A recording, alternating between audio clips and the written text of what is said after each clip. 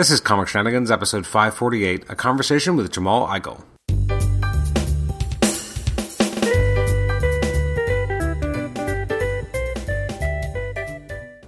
Welcome to the Comic Shenanigans podcast. This is episode 548. I'm your host, Adam Chapman, and this is our conversation with Jamal Igle. Today I sit down with the acclaimed artist to talk about his entry into comics and the different kind of projects he's worked on throughout the years, from projects ranging from New Warriors, Iron Fist, Supergirl, Firestorm, Molly Danger, his own creation, and many other projects. So we kind of hit on a bunch of these kind of greatest hits and what it's been like to kind of navigate his way through the industry, both the ins and the outs, and the ups and the downs that kind of went through that progression. It's really interesting, and I hope you'll really enjoy it. You can always email me at comicshenanigans@gmail.com, like the show on Facebook, rate and review us on iTunes, subscribe to us on iTunes, and also listen to us on Stitcher.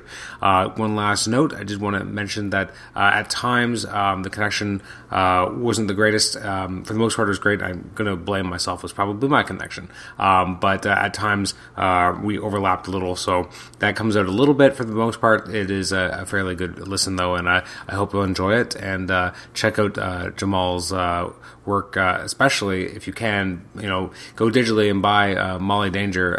It's absolutely fantastic, and hopefully we'll have book 2 coming out before too long, and he talks a bit about that and the process and the progress on that as well. So it's such a phenomenal read, so much fun, really exciting, and I can't wait to read more of that. So anyways, without further ado, let's jump right into the conversation with Jamal Igle. Jamal, welcome to the show. Thank you so much for spending the evening with us. Oh, thanks for having me, Adam. Absolutely. Now, for all guests, I always like to kind of jump in the Wayback Machine and find out what it is that first attracted you to the comics in the first place as a reader. As a reader? Well, I mean, I got into comics originally through movies, and then, because my parents, my mom particularly, saw that I had an interest in comic books. She would pick up stuff for me from the grocery store a couple of blocks away from our house at the time. I don't think I really got into reading comics as a hobby until I think junior high school. Okay. If I remember correctly, because there was a newsstand about a block or so away from my school that had, classic spinner rack, and I was reading stuff like Alien Legion and Superman and Legion of Superheroes and Archie, a lot of Archie. I collected a lot of Archie digests back then. But most I really got more into superheroes first through stuff like Superman the movie and Super Friends and like the old Spider-Man TV show and stuff like that, because that was, for me at the time especially, was more accessible than comic books. And I came into really getting into comic books later. Gotcha. Now, when you were watching like Super Friends, etc., who was your favorite character in the Super Friends? Superman, of course, the Man of Steel. he was my gateway drug. He was the guy who got me into comics in the first place. So now, I used to watch. Okay. Hello? Yeah. Sorry, I think I lost you for a second. I lost you for a second. Yeah. So you said with Superman, you used to watch? Yeah, I used to watch the old George Reeves Adventures of Superman when it was in syndication on Channel 11 here in New York. And they would show that. They would show, the 66 Batman. And then, being a kid of the 70s and 80s, the Incredible Hulk and the Greatest American Hero and stuff like that. So that was Electra Woman and Dyna Girl on Saturday mornings, not really knowing that it was tongue-in-cheek. When you're 5 years old, you don't know that Electra Woman and Dyna Girl aren't real superheroes or traditional superheroes. But that was the stuff that I was exposed to. So with started with George Reeves, and then my grandfather took me to see Superman the movie, and that sort of cemented my love for Superman as a character. Wow. Now, actually, this is a question I've started asking for people when they say that there's a particular character that, as you said, was kind of like your gateway drug. When you kind of close your eyes and envision Superman on the page, whose rendition of Superman do you see? Ooh, that's tough. Especially, I think more now, like, when I close my eyes, the first image of Superman that probably leaps to my head is probably Jerry Ordway. And then I sort of go backwards from there because I think I saw him draw Superman in Infinity Incorporated before I ever saw him do it when they did the reboot in '86. Mm-hmm. So that was sort of the first comic book image of Superman that I saw, and then it goes to guys like Jose Luis Garcia Lopez, and then Byrne, and then later on, Stuart Immonen, and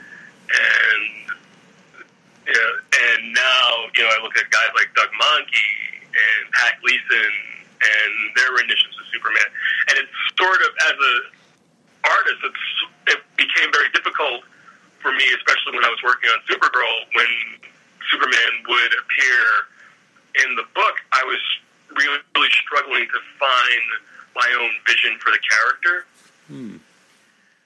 Why do you think that was? Especially at the time.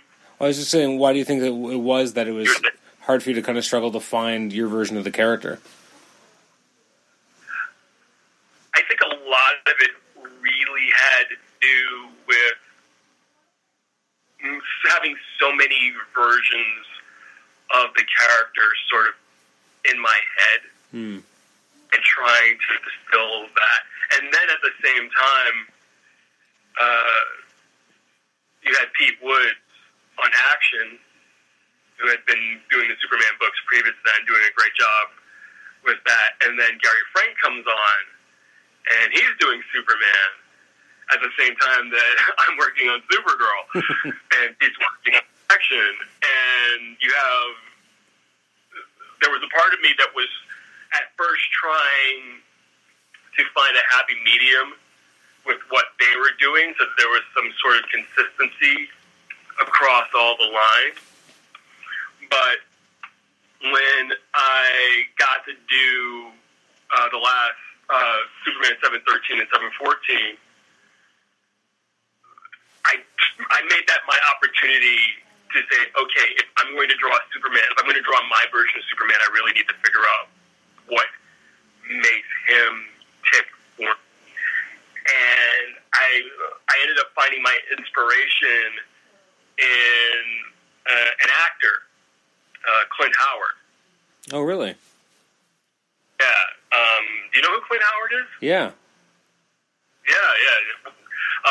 For your listeners who don't know, Clint Howard was I think he's still alive, but he was primarily known for a TV series called Cheyenne back in the 60s. It was a cowboy series. Like, Clint Howard is this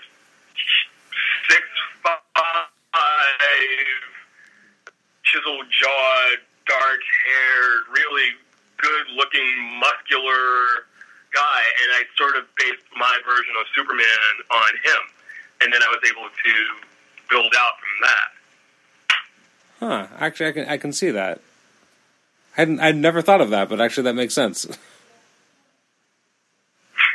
It's an interesting kind of deep cut in terms of finding a model that kind of fits in your head with what Superman is. What kind of prompted you to go so deep on a cut like that? Like, it's not, as you said, not maybe the most obvious choice to kind of find as a visual model in your head.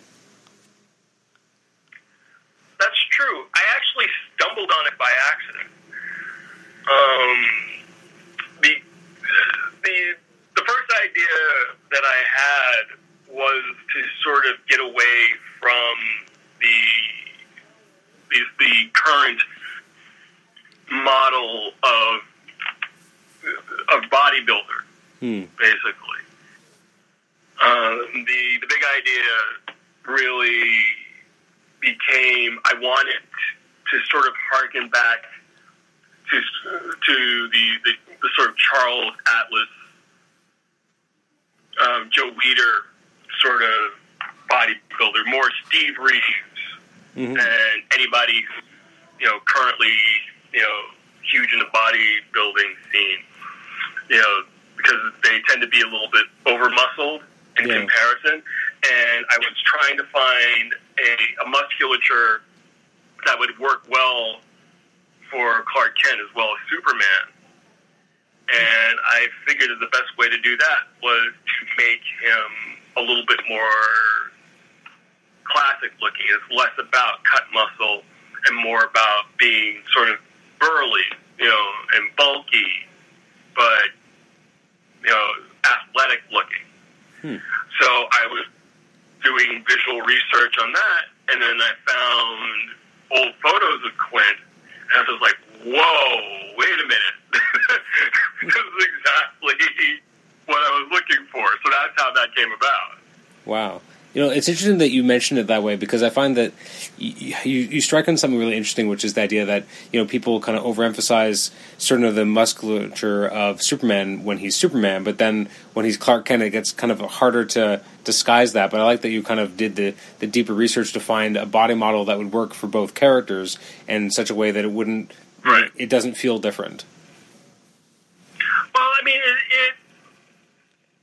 I can't really speak for other artists per se in this regard, but I know for me, it's very important to find a balance between what the visual shorthand of comics that we've created for ourselves and a more natural sort of feel to any particular character. And that's just, indicative of the artists that I've been a fan of my entire life.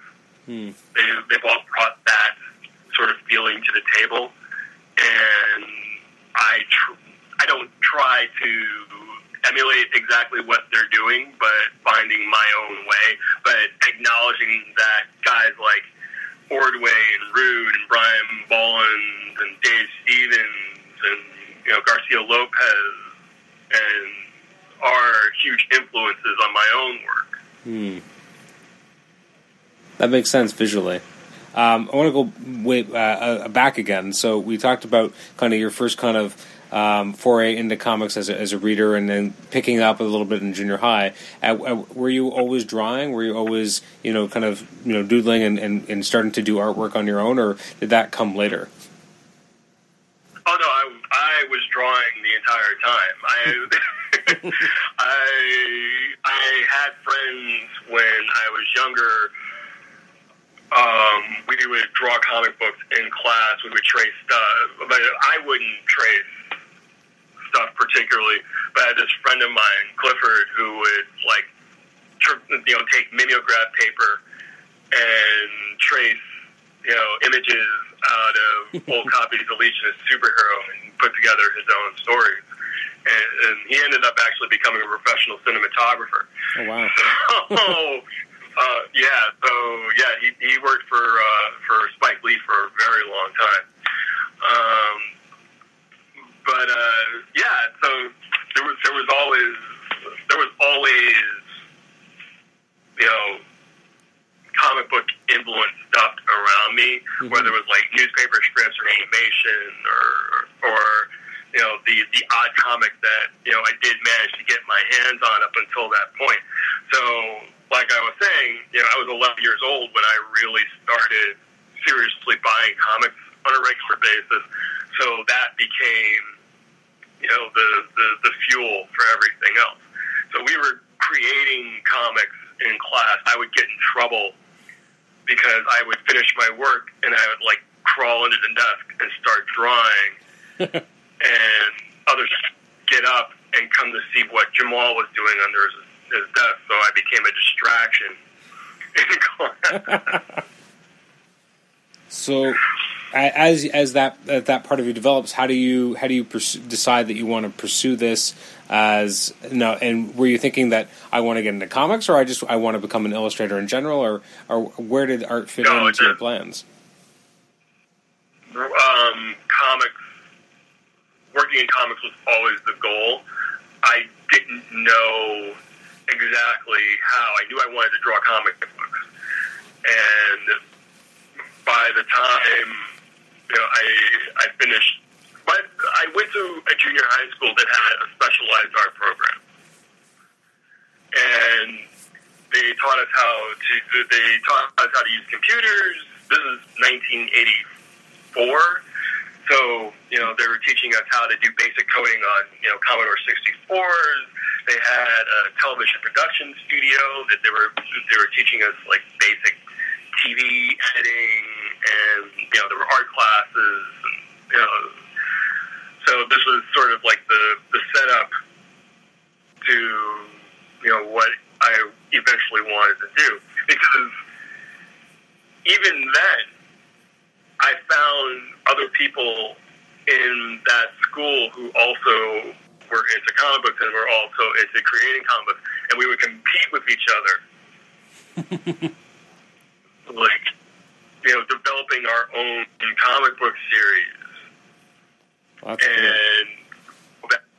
And we would, it was literally like Captain Underpants. We were sneaking into the main office and making photocopies whenever we could, and handing them out to each other, and sitting around during lunch period trying to come up with the coolest possible characters imaginable.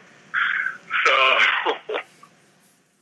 that's awesome. I ended up going in New York.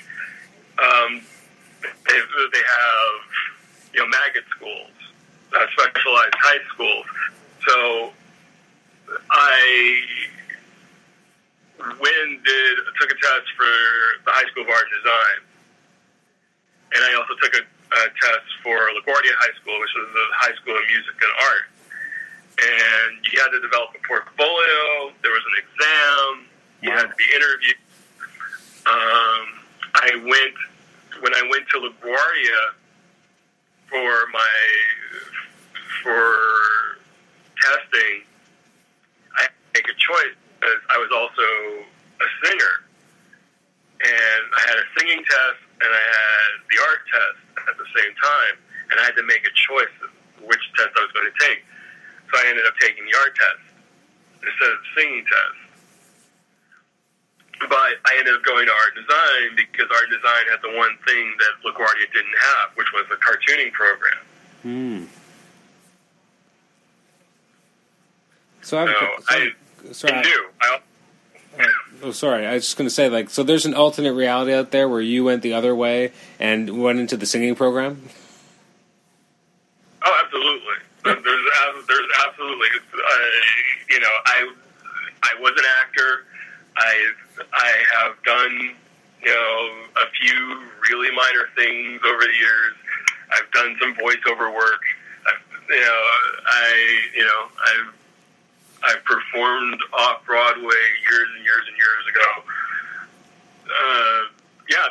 There was absolutely an alternate reality where Jamal became a performer instead of a cartoonist. And we'd be all the poorer for it, though, right? Probably. I don't know. I think of the roads less traveled, I think I ultimately made the right choice because I hate auditions.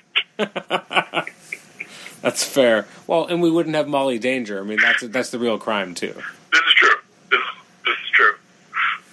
So let's jump forward a bit. So, how do you first kind of breach getting into the industry? Because it can be a very kind of difficult, or sometimes from the outside, it looks very difficult to get in. But I've heard a lot of really interesting stories about how people kind of actually figure their way in. So, what was your way in? Well, there's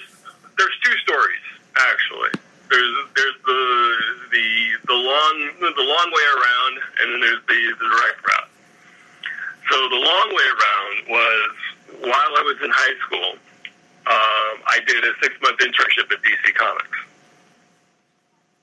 So that was my first job in the industry. I was a production intern at DC for 6 months while I was in my senior year of high school. Oh, wow. That's awesome. And, yeah, it was very, very cool. And I worked. It was a fun time because it was 1990. It was, right before, Batman came out. Or, no, right after Batman came out. Like, it was 89, 90. So it was, right after that summer, I get to do this internship. And, I got to, that's where I first met Keith Giffen and James DeMatteis and Mike Mignola and Kyle Baker and Mark Badger and, Kevin McGuire. And, wow. Just all of these guys that I ended up, working with at various points or just, becoming friends with at various points. And, basically, working in production, learning, the basics of comic book production and getting a real handle on what it takes to produce comics. And, when I finished my internship, I finished high school. I went to School of Visual Arts. I dropped out of School of Visual Arts.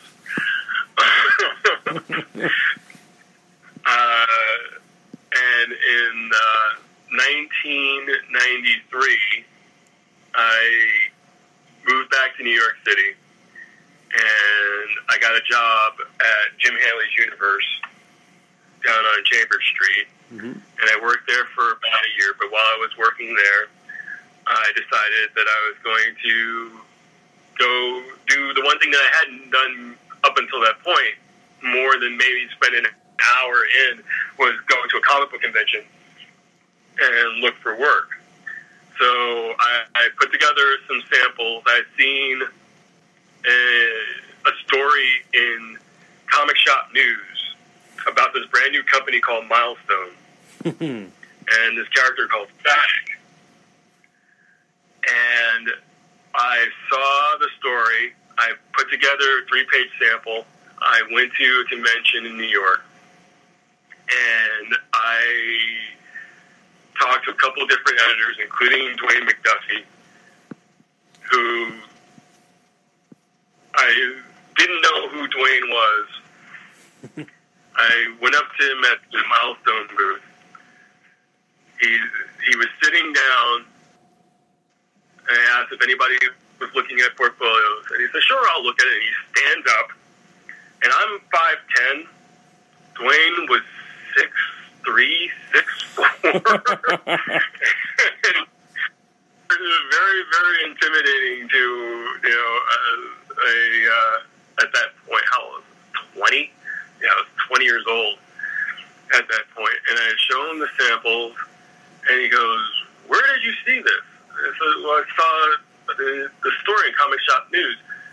And he said, "And you figured out that he had magnetic powers from a story in Comic Shop News?" Like, yeah, it just seemed to make sense.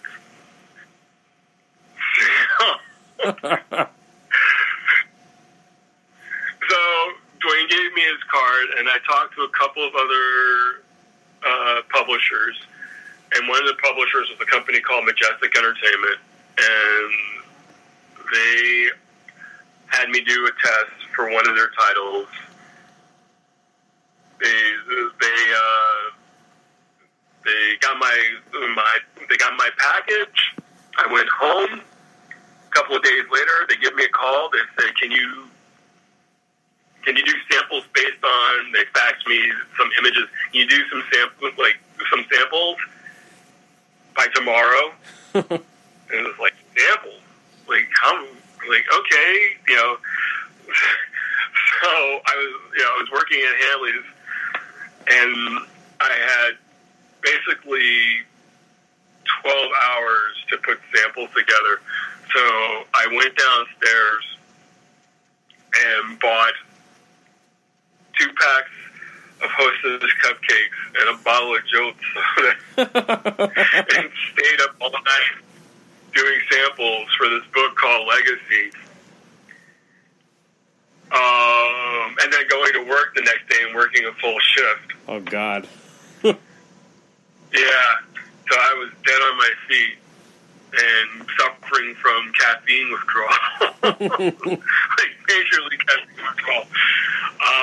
And I didn't get the job on Legacy, but I did end up doing a book for them called Flashpoint that never saw print because the company filed Chapter 11 and embezzled all the money. But oh, wow. I took the samples, I took pages from Flashpoint, I made sample packages, I sent them to every editor that I knew. And the one person who needed somebody immediately was Kevin Dooley, who was the editor on Green Lantern. And I ended up getting 8 pages in an issue of Green Lantern, and that was my first published work. What was that like? I mean, because not only is it obviously Green Lantern, but it's the new Green Lantern. So what was that like to kind of jump in and pitch in on this project where it's a brand new character? Like it's a legacy character, but it's still a brand new version. But it was a little nerve-wracking because I didn't know anything about what was going on. They didn't, they gave me a script. They had me draw Mongol, who I was completely unfamiliar with because I hadn't seen the character before. And I turned in the pages. I had to do 6 pages in 8 days. And up until working for Majestic, I had never done that much work in that little bit of time. And I turned in the pages. I thought everything was fine. The book comes out in print, and everything was basically re-inked. And it hurt.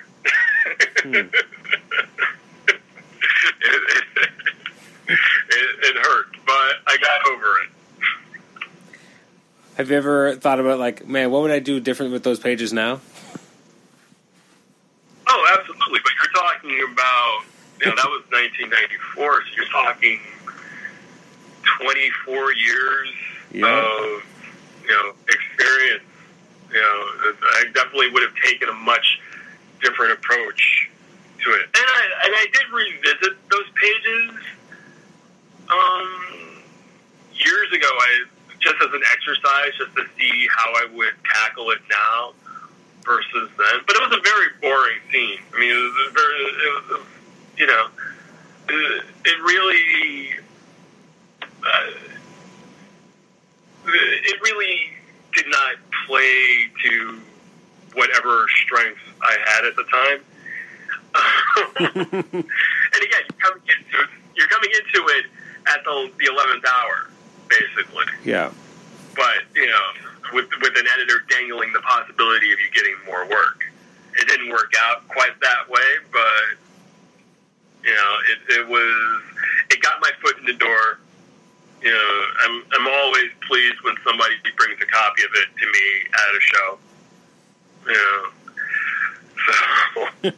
So, so you get your foot in the door, and then I guess for the next few years, what does it look like now? Like now you're in the industry, but like how are you getting the work? How are you getting your name out there? What kind of projects are you able to tackle at this point? It was a bit of a struggle actually because I wasn't anywhere near as good as I thought I was, and nowhere near as fast as I needed to be. And the thing about working in comics is that you're in constant competition with people who have, more experience, more contacts, more of a name. So breaking in the beginning is very, very stressful, and especially at the time. Like, I had a fiance. That relationship ended up not working out, but things were stressful at home because she wasn't working a lot, and I was trying to really make my bones doing comics. I ended up, not getting work for about a year and a half. So I ended up working at Radio Shack. Radio Shack. So yes, I worked at Radio Shack. I did Christmas Rush at Radio Shack, and then I ended up going back to the corporate world and working in marketing at a small publisher in Manhattan that did continuing education for psychiatry and psychology. So, doing that, my background ultimately ended up, for quite a few years, ended up being in advertising and marketing. So I was doing that, and then for a while I was an art director at an ad company, and I thought that was going to be my life until the marketing job disappeared. And it was by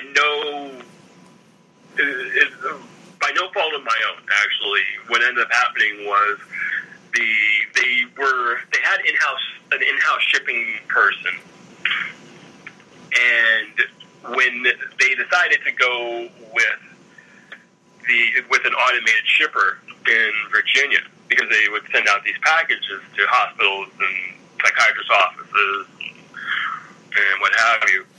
And when they went to this outside company to do their shipping, I discovered that the person who was doing the shipping had, the one thing that I didn't have, which was a marketing degree. But, she was working in the shipping department and I wasn't, which didn't make any sense. But I think at the time she preferred working in the shipping department. So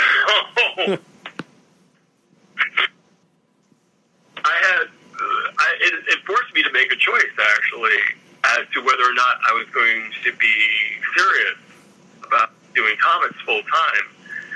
So I decided that what I was going to do was I was going to just get a job, any job I can get, and I was just going to push and push and push.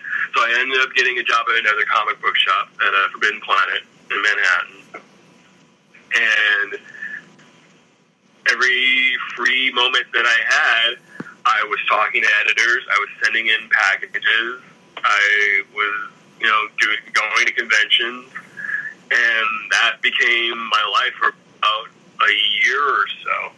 And then I was at a show in Philly, and my Rob Stull, who's the inker on Incidentals over at Lion Forge now, over Larry Stroman, introduced me to Billy Tucci. And I ended up working for Billy for about a year, doing various projects, she-related projects. And after I left Crusade and Billy, I started doing indie projects, and I did that for a couple of years. Stuff like Blackjack and Race Against Time. Inking projects for various people, and then for a while, I was a partner in a production company for Fred Van Lente, Ryan Dunleavy, Steve Ellis, producing books for music.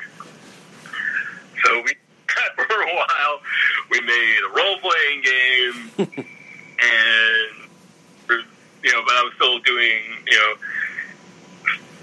stuff on the side, doing comic book stuff, trying desperately to get higher profile work. And around 1999, I decided, I can't do this comic book thing anymore. I need to change of pace. I need to get out of New York. I need to change of pace. And I answered an ad in Animation Magazine for storyboard artists at Sony Animation. Oh, wow. So I ended up taking a test for Sony, and they said, yes, job for you. You have to be, can you be out here? This was on a Friday. They said, we have a job for you. Can you be out here by Monday? So I took my meager savings. I bought a plane ticket. I went and crashed at my friend Michelle's house, and I stayed with her for a couple of weeks. It was supposed to be a 6-week job. I ended up working at Sony for about 4 months and living in Los Angeles for a year and a half. Oh, wow. Yeah. That's crazy. So then, the reason why I ended up leaving Sony was because one of the sample packages that I did a few months before ended up in the hands of Bobby Chase at Marvel. And she was looking for an artist for New Warriors. So that's how I ended up going back to comics full time. Wow. So it's so interesting, the idea, like this comes up a lot, that these sample packages just kind of float, and then someday they get in the hands of the right editor who finally goes, this is the guy. Oh, yeah. Absolutely. That's the thing, is you never know, even now, like you never know who has their eye on you in this business. And from you never know what? When the right opportunity is going to come. Yeah, and for what they've even seen you before that they liked. Absolutely. It could not even be the thing you think it is. It could be something else completely. Oh, no, absolutely. And a lot of it depends on, availability. A lot of it depends on, the internal business mechanics of any particular company, whatever their initiative they decide is going to be. Some editors are more comfortable working with people that they already know. Others are always constantly on the hunt for new talent. Mm-hmm. So when you do New Warriors, what's it like? Like, what was your relationship like with Jay Farber? Because you did a couple projects together. Yeah, it was interesting because Jay and I became really good friends, but we were never on the same coast at the same time. So, because it was really funny, because when I moved back to New York, he moved to Los Angeles. Well, that's funny. And I don't think we even met face to face for like the entire first year that we were working together at Marvel. Oh, like we met at San Diego like the year after, and then when Jay started doing Noble Causes, and then we developed Venture together. I mean, we just had such a great working relationship, and I don't get to talk to him as much as I would like to, but he's still a good guy, and I'm really happy for his success. Mm-hmm. From those kind of early projects that you guys worked on together, is there anything that particularly stands out that is particularly memorable, or that just was kind of an interesting adventure together, or anything that kind of stands out? No, it was sort of interesting because when I came on New Warriors, they had actually originally wanted me to come on with issue 6, and I couldn't because I had to finish out. I was working on this show, and I had to finish out the episode that I was working on, and I ended up starting with issue 7.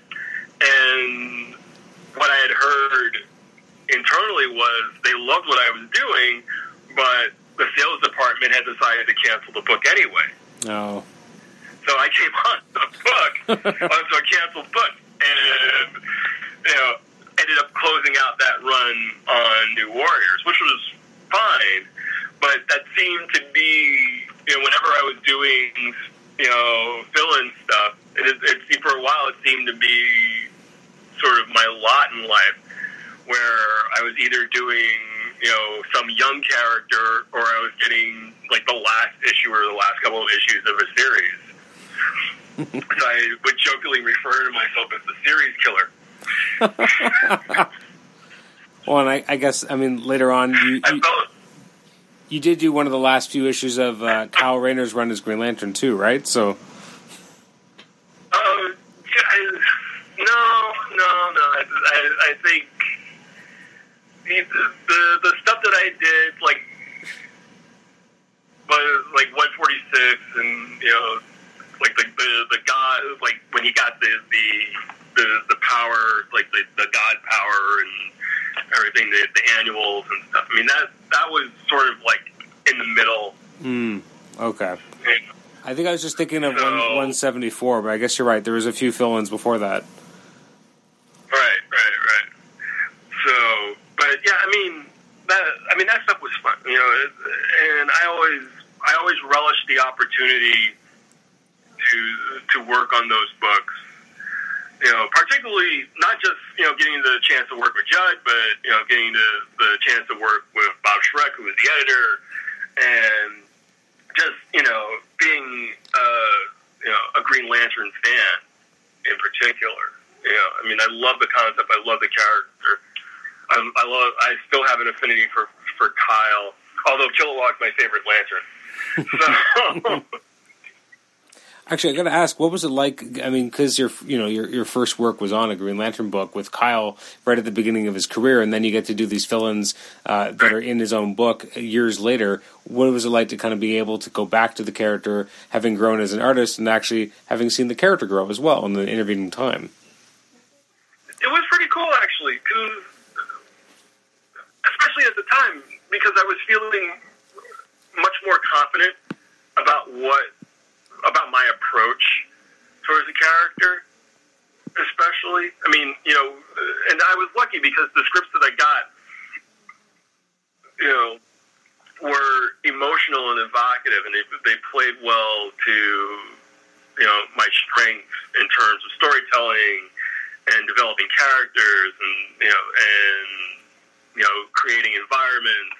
It's Green Lantern, so it's, but especially Judd's run was so much more grounded, I think, and a lot of what's been done since. I mean, it has not to take anything away from Hal Jordan, but Hal Jordan is an airman. He is military, and he thinks in that regard. Kyle is an artist, and he always has that artist soul attached to him. So it made it more fun for me working with writers who are willing, there's a difference. Hal Jordan forms giant boxing gloves. I was basically able to draw my version of Guy King in a double-page spread.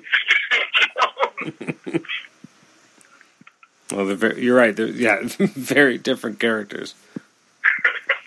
Now, there's a much different approach. Yeah, no, for sure. Now, fast forwarding a few years, you had a sustained longer run on Firestorm. What was it like to actually be on a book and actually have it be you're the monthly guy? You are the one month in, month out developing and putting together this book, as opposed to being the fill-in king. Well, here's the thing about working on a monthly book is that it gives you an opportunity to experiment and grow and stretch. And I can look back on those issues, in that 2-year run. And the same thing with Supergirl and Satana and anything else that I've been on for a long term. Is you could see the characters sort of coalesce and solidify in each issue. The version of Jason that I drew in Firestorm number 8 is much, much different than the version of Jason that I drew in Firestorm 32, which was, I think, my last issue, if I remember correctly. But again, you're able to track 2 years of progress. Mm-hmm. 2 years being forced, in a way for me, being forced to problem solve on the fly. Being forced to make adjustments and having the opportunity to look at the previous issue and say, okay, I don't like the way this came out, but I can alter it slightly on the next issue. And I can, make this a little bit better, and I can simplify some things, and I can improve other things. By the time we got to, I worked with Dan Jolly up until issue 13. And that was one type of book. That was more, of the Vertigo-esque body horror Firestorm. Mm-hmm. That comes on, and I worked with Stuart than I did with Dan, and Stuart has such a love of like basic science and technology, and that came through with all the scripts. So that pushed me to actually do more research on some of the things that he was talking about, just so that I didn't feel like I was faking it. That I understood like the basic mechanics of what it was that he was. The first issue that he wrote, Firestorm 14, had Jason like channeling energy of this miniature Hadrian collider. And with a book like Firestorm, there were different things that I was able to do. I was able to create different types of effects, and I came up with like a transformation signature, and I came up with energy signatures for different characters, and so it's not just people like throwing like random lines around each other. It gave me an opportunity to design characters and to I did 2 different redesigns of Jason in a single run on the book. So and again, it goes back to my Jason on the beginning of my run was this much skinnier sort of. I tried to portray him as being very unsure to a much more serious, and put a little muscle on him, and gave him a little bit more weight and hair, and he became more my Jason towards the end of the run, instead of me trying to incorporate what Chris Cross had done before I came on the book. Yeah. So you have that opportunity when you're working on a long run. And the same thing happened with Supergirl. My first issue of Supergirl it's good, but my last issue of Supergirl was solid. I had created my version of Kara. I had figured out. It took me 2 issues to figure out what I wanted her face to look like. Oh, really? That interesting. It took me another 2 issues to figure out how she carries herself. These are things that when you have the opportunity to work on a series for a long time, you have that space. You can't really do that when you're just doing film. True.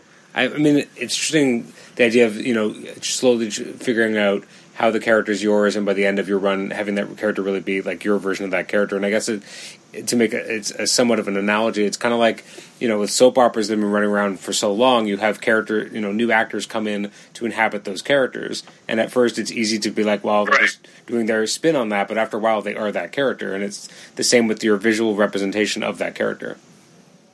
Oh, no, absolutely. Absolutely. And there's so much that goes into putting together a visual presentation like that. It's very easy. It would be much easier for me to go in and just do things by the number and not care. But that's never been how I operate in terms of my work. I have to give a damn. Mm-hmm. I have to care about the project that I'm working on, or else it's a waste of time. It's a waste of my time. It's a waste of everybody else's time. I have a curious question about your run on Firestorm. It seems that I could be wrong on the numberings, but you never did a cover for the book. Is that correct? I did a couple covers, actually. Oh, did you? Okay. I did a cover. Yeah, I did. I'm trying to remember which issues it was. There was 2 during the run up to Infinite Crisis. I actually did a cover where Ronnie is holding Jason in sort of a throwback to Crisis on Infinite Earths. Oh, okay, yeah, okay, that's right. I think I did 3 covers during that run, actually. Yeah, I found one of those, Firestorm 21, Firestorm 22. Okay, because I was looking through and I was like, I don't remember any of these being your covers, but I guess you did do a couple. Is there any reason why you didn't do more, or they kind of had cover artists that they had and they just used those, or?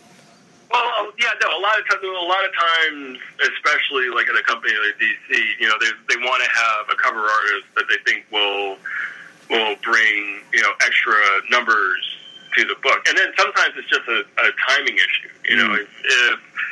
If you got a guy who is cranking out pages on a regular clip, you don't want to have to interrupt him to have him do a cover, which is going to take anywhere from 3 days to a week to complete. I guess that's true, yeah. I mean, and that being said, Matt Haley did do an amazing job on the covers. Oh, yeah, no, he did.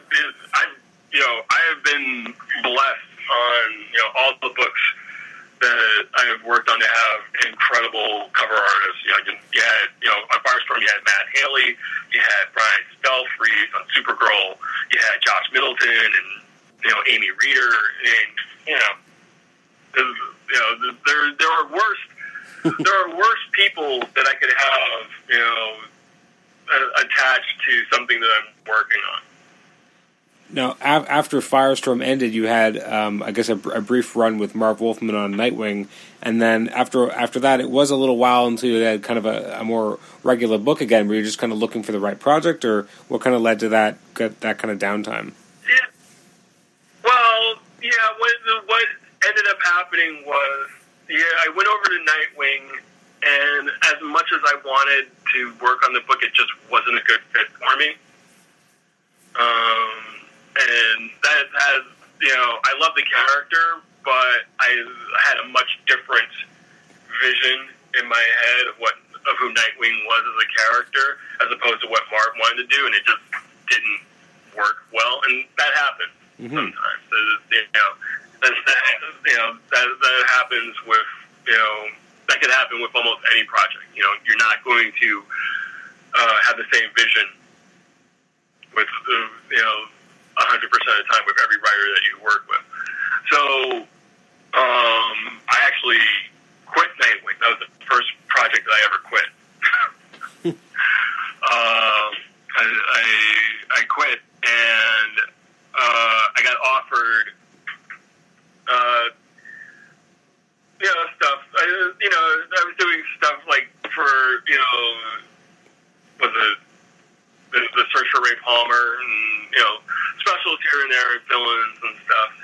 And the argument was, because I was on contract at DC, I was exclusive at that point, so they had to give me work, but I think at the time they were thinking of me as the special projects guy, as the guy that they could put on bigger one shots. And I wanted something regular. So I got offered this the Tangent Superman's Reign series. Oh, yeah. And originally I was only supposed to couple of, I think, 2 issues, like 1 or 2 issues. And when I talked to Matt Idelson, who was the editor on the book, he was like, well, yeah, the stories are only, we're going to have like all these backups, and the main story is only going to be 17 pages. It's like, well, if it's only going to be 17 pages an issue, I might as well do the whole thing myself. I might as well do, the whole series. Mm-hmm. So I was pretty actually doing that because it was the first opportunity I had to draw the Justice League in a series. And I was working on, I think, issue 6. I was about to work on issue 6, and that's when I got offered Supergirl. And at first I wasn't sure I wanted to take Supergirl. And Matt was just like, would you rather be doing Supergirl, or do you want to keep doing Tangent Superman's Reign? Like, that way, I mean, I guess it kind of makes sense, but people will be mad. I mean, I said I was going to stay on this book. He's like, no, it's cool. We're fine. I need somebody for Supergirl. So I asked, who's the writer? And it's like, well, we got this new guy. His name's Sterling Gates. And Sterling Gates. Nah, there's no way that's his real name. That is the name on his birth certificate. But Matt Gay sent me the script for what ended up being Supergirl 34, and I was just like, okay, I'm absolutely in. This is something special, and it was. That series continues to hold a very special place in my heart. What was it about the way that Sterling wrote the book that really attracted you to his take on it, and what kind of responsibility did you feel to make this a good Supergirl story? Because Supergirl's had a variety of different iterations throughout the years. What really worked for you, and how did you translate that to the page? Because it's a great looking book, and it just there's a sense of fun to it as well. But how did you channel that? I think a lot of it was that Sterling and I had a very clear vision of who Kara was as a character and what we wanted to do with her and our approach to her. And the idea was that we were presenting her as a normal girl who just happened to be thrust into this life and is trying to make the best of it. So that was my approach, was to not make her, overly sexy, not play up the teenage aspect, draw her like a teenage girl, have her walk and move and gesture, like a teenage girl who woke up one day and suddenly had superpowers and then finds out that her cousin's the most powerful guy on the planet and everybody expects you to go into the family business. And that was sort of the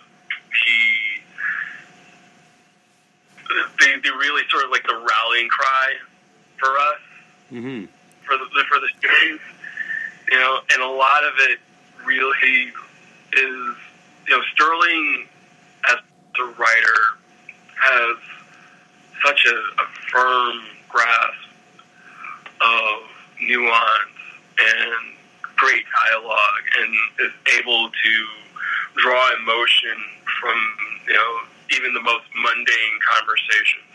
And some of the best things that we did on that book were so incredibly personal to Kara.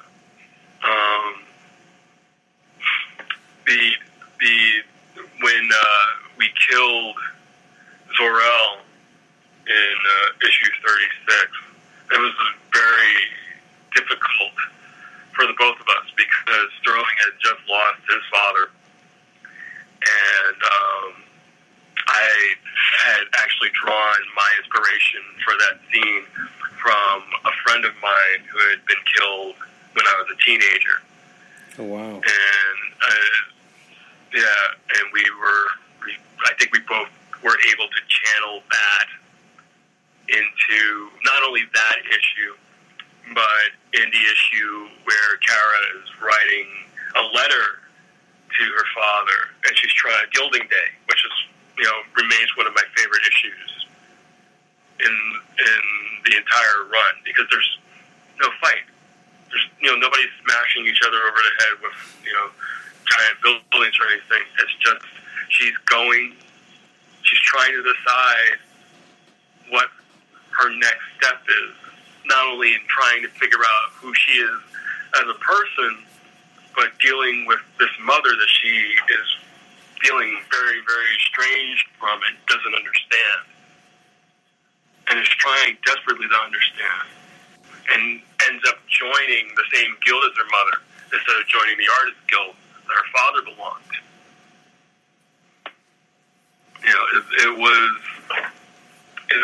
It remains probably, I think, one of the more evocative issues of our run. No, absolutely. I do remember that issue. First of all, your run was great, but what I really liked about it as well is that you guys were playing in and around some big crossover events that were happening in the Superman books, but your book still retained its flavor. It still felt like Supergirl's book, even though it was part of New Krypton and all these other things that were still happening. Well, we were lucky that they allowed us to sort of just do our thing instead of forcing us to really. I mean, yeah, we had things that we had to do, and there were a lot of things that actually ended up getting cut out that we wanted to do. But in the end, I think we ended up telling the story that we wanted to tell. So. Now,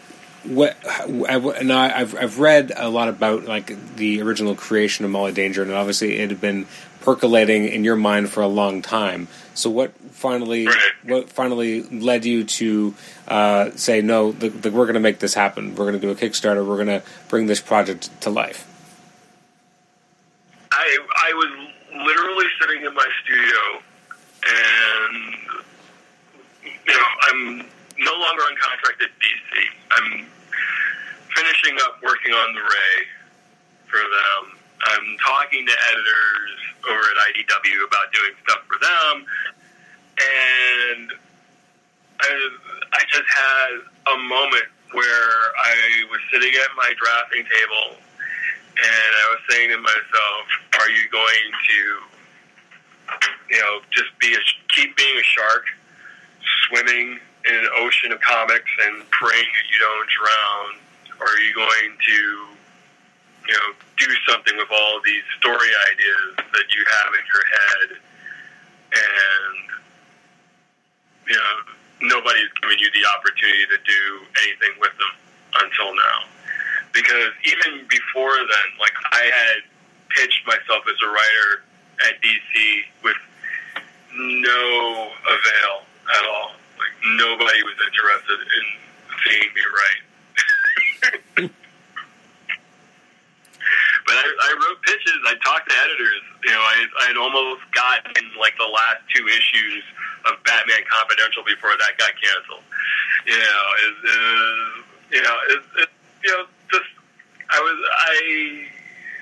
I've always been a writer, and I put it to the side for a very long time so that I could concentrate on being an artist.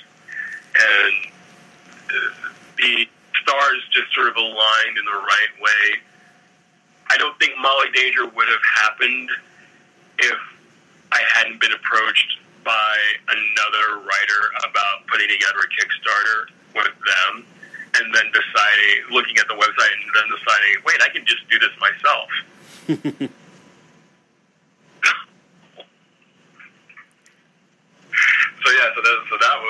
That really was it.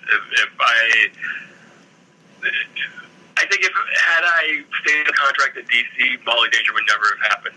I would have kept the side. I think that having the freedom and the ability to make a conscious choice, that really was what it was. That really was the impetus. Because the idea was there, it was just waiting to be done. Mm-hmm. What was the general reaction to Molly Danger when it came out?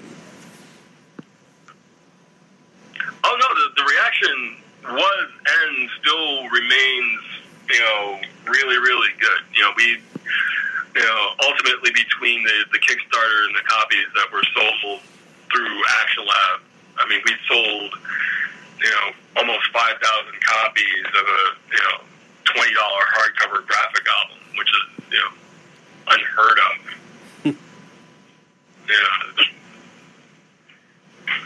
So, Molly Danger still remains, the thing that I'm, proudest of, because, as I slowly get the next book done, in between everything else, it remains the thing. It remains the thing that is closest.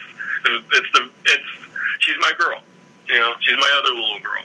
I nurturing care for her as much as I do my own daughter. So Now, I wanted to ask about, so with Molly Danger, so when I first read it myself, I came to it digitally on Comixology, and what was that process like, creating the way in which it kind of flows digitally? Because obviously, I haven't seen it. Oh, no, that was all Comixology. We had produced it in such a way that it allowed them to be able to do the guided view that way. We had provided them with the original pages at a high enough resolution that they could do that level of transition with everything. That was all on them. When I saw it myself for the first time, I was just blown away by what they were able to do. Oh wow! So I didn't realize that it was on them to kind of do that, because it flows beautifully. Like, I was like, this had to have been engineered this way. No, that was all them. Wow. Well, they did a good job. Because I mean, like, obviously it's your work, so there's a reason why it works to begin with. But there's already such a cinematic quality to everything that you put together. But the fact that the way that they work with those transitions, it adds a certain element that makes it even more pleasing. They take what already works and it somehow makes it work, even better. Yeah, no, I absolutely agree, and I really have to thank John Roberts and the entire team over at Comixology for putting it together. So I guess that brings up the inevitable question: when will we get to see more Molly? I'm working on book 2 as we speak, but I'm also working on other projects as well. I worked on Black last year, and the hardcover for that came out, and then I'm working on another project that will be announced very soon. And it's been a little bit harder to work on Molly this time because I didn't get quite as much money as I needed to do it straight out. To be honest, the second Kickstarter didn't net quite as much as the first, and it is an expensive process.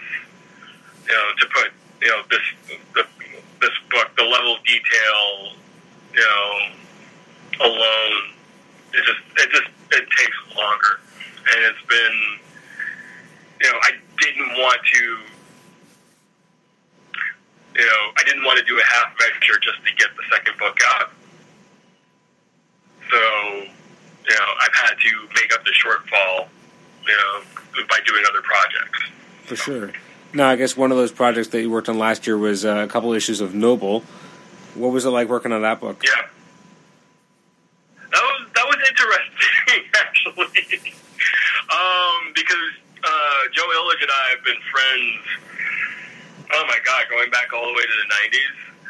So, I'm super, super thrilled with, everything that, Lion Forge has been able to put together.